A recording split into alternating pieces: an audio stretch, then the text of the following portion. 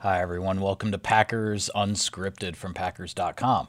I am Mike Spofford, sitting next to my partner in crime, Wes Hodkiewicz. We're coming to you here from our studios at Lambeau Field, and sorry for not being with you yesterday after the Packers' victory over the Dallas Cowboys, but we are back today to recap, Wes, what was a very thrilling win, 34-24 at AT&T Stadium over the Cowboys. The Packers get to 4-1. They take over sole possession of first place in the NFC North because the Chicago Bears lost to the Oakland Raiders over in London. And a typical crazy NFL game, I guess, from 31-3 to almost a one-score game with less than 2 minutes to go.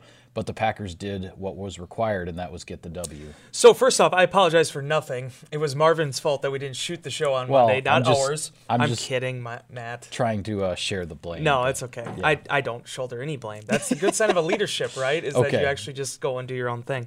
No, I mean, all kidding aside, the thing I really liked about this matchup, because when Marv wasn't here, I was sitting there and I was looking at my schedule yesterday, right? And I put down all the wins and losses for the Packers on the schedule. And what really stood out to me, Mike, is that they're 4-1 right now through 5 games. They've played every one of these teams tough, every one of them tight. There was something Tramon Williams said early last season when the Packers were kind of going through their, some difficult times. And he said, close games like this, that'll make us better in the long run. It didn't come together for the Packers in 2018, but these type of matchups, Mike, going into Dallas and playing the way they played and having to grind it out late, those things are going to really benefit Green Bay in the long run. That is how you become better. That's how you galvanize as a unit. Brian Bulaga said it among many things that he mentioned in the locker room. When the game was 31-3, there was no thought that that's the way it was going to end. Dallas was playing at home. They had 90,000 people in there. They're too talented to go down just like that. They threw a lot of punches. The thing about throwing a lot of punches, though, is you leave yourself open. There was another takeaway there. And at the end of the day, Mike, there's been one tried and true trend since week 1, and it's been when the Packers take the ball away and protect the ball, they win football games, and that's how they got to be 4-1. Yeah, 3-0 in the turnover margin was definitely the difference in this game. All 3 of the takeaways coming via interceptions. And quite frankly, Wes, it could have very easily been 5 interceptions when you look at one that Kevin King had go right through his hands early in the game before he got the one in the fourth quarter, and then another one in the end zone that was going to wipe out a scoring opportunity for the Cowboys, but an illegal hands to the face penalty at the line of scrimmage wiped that one out for the Packers, unfortunately. So, yes, the takeaway machine was back at it for Green Bay with Mike Pettine's defense.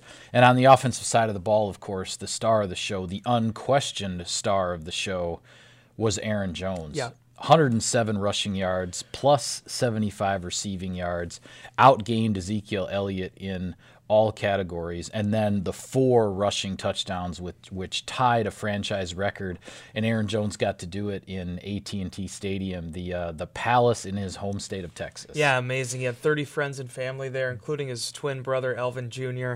After one of his touchdowns, he actually went and gave that football to Elvin. He understands he'll probably get fined from the league, but this is one of those moments where it's like, that's so special for 2 brothers that have been through, if you know their story, everything they've been through, they were moved around the country when their parents were in the military. They lived in Germany together, and here they are at AT&T Stadium, and Aaron's living out his dreams and going, as he said all week long, Aaron Jones is very careful with what he says. He's not trying to create any type of newspaper clippings or that kind of stuff. But he's confident, Mike, and he said it leading into this game. He felt like he could go toe-to-toe with Zeke Elliott, and for good reason. He's done it already in that same stadium in a victory for Green Bay. I thought he played his butt off. 182 total yards of offense. First time since 2000 scoring 4 rushing touchdowns in a game. I believe only the 3rd time or 4th time it's been done in franchise history. Only the 4th player to do it. Fourth player to do it. Jim Taylor, Turdell Middleton, and Dorsey Levens. First time in almost 20 years, because Levens did it in the 1999 regular season finale. So it had been a long time since someone had accomplished this with the Packers. Yeah, and you're in a game without Jamal Williams and Davante Adams. And as Aaron said in the locker room, Aaron Jones that is, They didn't make it about, okay, we have to feed the ball to Aaron Jones. We have to get Aaron going in order to win this game.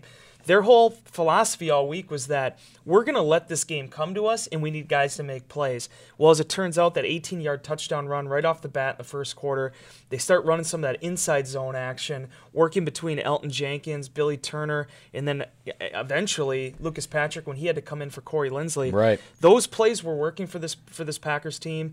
Aaron Jones was executing. The offensive line was blocking, and I've written about it a couple times now.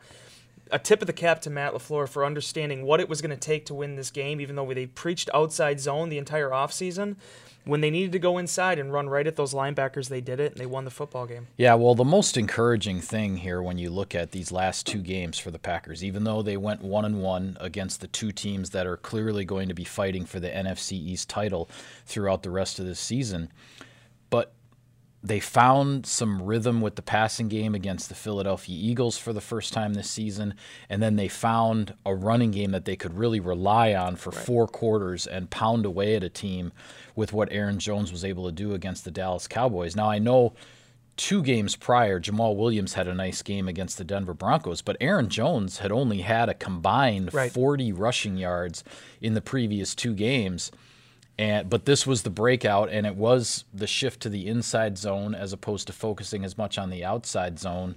And really, Wes, the combination of the blocks on the second level and the fact that Aaron Jones was breaking tackles, whether it was running with the ball or catching the short passes, he really just played a phenomenal game. For him to go into a game where you've got Aaron Rodgers, Dak Prescott, Amari Cooper, Zeke Elliott, all those guys. For him, and I know Cooper had a tremendous game, and we can talk about that as well. But for Aaron Jones to be the difference maker on the field for the winning team with that collection of talent that was on the field, that's impressive. I talked to Danny Vitale about it after the game. He's like, that was without a shadow of a doubt. I mean, he was our game ball winner. He was the MVP of that game for us. We needed him to play the way he did to come out of there victorious. And he tried to give the game ball away afterwards to his offensive line, but his offensive line wouldn't take it. They're like, hey, you're playing in your backyard. This one's for you. I thought it was interesting, too. Aaron said that was his first game ball he's ever received. I had a hard time believing that, but be that as it may, a phenomenal performance by him. But it wasn't just the running, Mike. It was him as a pass catcher. In all my years covering the team, I would venture to guess, and maybe you'll disagree with me on this, the maturation and the steps he's made over the last 3 years, I'm not trying to compare him to Ahman Green. That is, I hate comparisons. But I think you've seen a guy take his game steadily to another level every single year. Mm-hmm. He was a runner the first year. He became a pass blocker. He became a pass catcher. 7 catches, 75 yards, both career highs for him in this matchup. The slant that he ran across the middle, I know he said he wanted to catch that one in stride, but still being able to pick up that first down there. And take the hit and hang on to the ball when he was juggling to try to grab it. And move the chains the way he did. It was a complete 4-quarter performance. And as I was talking with Jones about after the game, I mean, you put that kind of stuff up on film now, those are the things that defenses are going to have to scheme for when Davante Adams is back, when you do get some other of these elements going offensively. There's a lot of promise in this Packers offense, and a big reason for that is Aaron Jones. Well, and just the plays that he was making in this game when nothing was there. There were a couple of runs where the middle was completely plugged up as soon as he got the ball, and with his speed and quickness and just fast reactions, the way he bounced to the outside, and then he's getting around the corner for 10, even 15 yards on one of the plays, going where the play was not even designed to go. The one play, Rodgers is just avoiding a sack and whipping it out to the sideline to him as the check down receiver. He catches it at his ankles, an extremely difficult catch, not only to avoid the sack and get something positive, but then he makes a guy miss, gets a block from Jimmy Graham, and it's 22 yards, and the Packers are across midfield and moving into scoring territory. I mean, to be able to make plays like that when there's nothing there, that's what I mean by being the difference maker on the field. And this is a great sign, obviously, for the Packers that they have him at this level, and then hopefully sooner than later getting Jamal Williams back as his number 2. Yeah, it's funny how this game works because everything is a new day. It's a new game. It's a new play. But yet there are those moments that happen that just tell you this is going to be your day. I thought the 22-yard catch was one of them. I thought the 2 accidental direct snaps to Aaron Jones kind of showed that with this offense, He was just clicking. A lot of times those can be, I don't even want to call them disaster plays. He could have easily just taken that for a yard or two, and here he is breaking it for 8-9 yards, or whatever they ended up getting off of those. Right. Those are the type of things that when you get that stuff happening, that's when you know that it's just meant to be. Yeah. Well, on the defensive side of the ball, it was a tale of two halves for the Green Bay Packers, because in the first half, the Dallas Cowboys did not score. It was a 17-0 score at halftime. The Packers got 2 of their 3 interceptions in the first half. And even in the early portion of the third quarter, they got a red zone stop, made them kick a field goal when the score was 24-0. So the Cowboys only got to 24-3 at that point. But then over the last little more than a quarter, I guess the last 18, 20 minutes of the ball game, the Cowboys started to hit big plays. And the one thing you can't do when you've got a big lead is to give up the big plays, because you're going to allow touchdowns to good offenses, but you just can't allow those touchdowns to happen so quickly that no time comes off the clock. And the Cowboys started to score so quickly that suddenly they were back within 2 scores, and there was still plenty of time on the clock in the fourth quarter for them to make this a ball game, and they did. Then Kevin King gets the 3rd interception. The Packers get a field goal out of it, restore the 3-score lead, and there's at least a little bit more breathing room there. Okay, so the ultimate chess beat, the queen on the board is the takeaways for defenses. You no make doubt. those moves, that's how you're going to win football games. Jair Alexander, very opportunistic. I actually really like the interception that Alexander had, because I know some people are like, well, he was behind it, the pass was thrown to him. But see, that's how that game works when you're playing cornerback. There's times where Jair Alexander has made a phenomenal play and he doesn't get credit for it. If you're in the same vicinity, it's a lot of times it is about the quarterback making a mistake and making the play. That's what they did so well in this game. Right. The throw there, I mean, Cooper is open. If it's a good throw, it's probably a touchdown.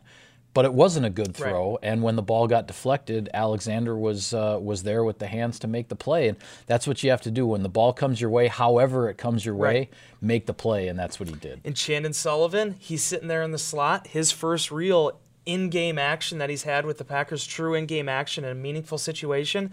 Dak Prescott decides to throw the ball across the hashes trying to hit Randall Cobb, and there's Chandon Sullivan jumping up and making a play. And then finally, I got to talk about Kevin King here for a minute. Yeah. This is a guy that was questionable on Saturday. He was doubtful on Friday. And over those 72 hours, not only does he end up making himself to be in a position to plays 37 snaps and gives the Packers some really important plays there, especially when you consider the injuries they sustained in this game. Darnell Savage has to leave. B.J. Goodson has to leave. They're already dealing with some other guys that are banged up on those positions. Yeah, Zadarius Smith was in and out of the lineup on defense. Yep. Rashawn Gary leaves for a minute. Here's Kevin King. You know, he just kind of worked through the week, felt good on Saturday morning, mentioned to the trainers, they upgrade him to questionable, and then he plays in this game. He does drop the interception early, and that would have been a key one for them if they're able to get that. That would have stopped a pretty lengthy drive for the Dallas Cowboys in their tracks. But then he comes back, and as he said, the way that play was unfolding, Dak Prescott was glued to Michael Gallup, I believe it was, on that play. Mm-hmm. He was going with him there. King was showing him coverage, the way he was playing him, that it was like that would be an ill-advised throw. Prescott tests it anyway. King makes a phenomenal play. He does have to leave with the knee injury. But, Mike, you and I have wasted so much breath. I shouldn't say wasted, expensed so much breath over the last 6 months telling people how different this defense is when Kevin King plays. My goodness, did that performance show it. Well, and you couldn't have asked for better timing for King to make that play, because the Cowboys had come back from 31-3. It was 31-17. They'd gotten another stop of the Packers, had the ball back, and as I said before, there was still plenty of time on the clock for a 14-point deficit. They had all the momentum going. The Packers weren't doing anything on offense. The Cowboys were hitting everything on offense on their side of the ball, and it was the first play of that drive. It was all of a sudden, boom, whatever air was going to continue to go into that balloon with one first down or another first down by the Cowboys, it never got there. Right. And King makes the play. The Packers restore the 3-score lead. Now, they did hit another big pass to Cooper for the touchdown that got it to 34-24 then. Yards, yeah. But yeah, you can't overstate how big a play that was by Kevin King with just the way the game was going at that point, and to give the Packers offense the field position where they didn't need to do much to get it back to 17 points and a 3-score lead. That was just huge. And Kevin King now with 2 big interceptions on the season and 2 others that he knows he should have had. I mean, he really close to having 4 interceptions through the first 5 games. He's a playmaker, and it's going to be fun to watch him develop. Hopefully everything checks out okay with this knee injury. Yeah, it looked like it was when he got tackled on the sideline off of the interception return. He took a helmet right to the knee. Right. We'll see as the week goes along what the report is there. Something I took exception to at the Insider Inbox column this week, and it was fine that they made the comment, but somebody had made the comment of the Cowboys lost this game. If that's your perception of it, that's fine. But here's the thing. The team that was more consistent in all 3 phases won this game. The Packers made their field goals. The Cowboys didn't. Yep. The Packers got the takeaways. The Cowboys didn't. And that is ultimately what's going to allow you to win this game. They got off to a fast start, 17-0. You don't shake your head at that kind of lead. And then they were able to sustain that momentum because even though they did give up those 24 points in the second half, they scored 17 as well. Yeah, I mean, the explosive plays obviously that was what got the Cowboys back into the game. And as I had said, because, the fans are struggling with this because 31-3 late in the third quarter, you want to breathe easy. But it's like, hey, the Dallas Cowboys are a good team. They're most likely, there's a very good chance they're going to be in the playoffs when this is all said and done. They may even win the NFC East, though I think the Philadelphia Eagles are a little bit better right now. But they're going to do something. They're going to mount some kind of a rally. This was not the Miami Dolphins out there, with a 31-3 deficit. This was the Dallas Cowboys playing at home. And the Packers weathered the storm. You knew they had to weather a storm at some point in this game. They did it. They got the win, and they're 4-1. And that's all you can look for. I mean, and you look at this going forward now, these games are going to be so critical down the stretch because you get a win like this over Dallas, a team that you said will probably be in playoff contention. You have 3 teams out in the NFC West right now who all look like playoff teams. Yep. You got the Bears playing the way that they're playing, although this was obviously some let up in London. And then, they're going to see Detroit now on Monday night, and that's a Detroit team that is going to be hungry to stand atop the division alone as well. It's going to be really competitive to watch. Yeah, this is just getting started when it comes to the overall picture in the NFC. But for now, we got to go. So that's a wrap on this edition of Packers Unscripted. Be sure to follow all of our coverage of the team on Packers.com. Subscribe to us, like us on iTunes and other podcast services. On Twitter, he's at Wes Hod. I'm at Mike Spofford at Packers for the team account. Thanks for tuning in, everybody. See you next time.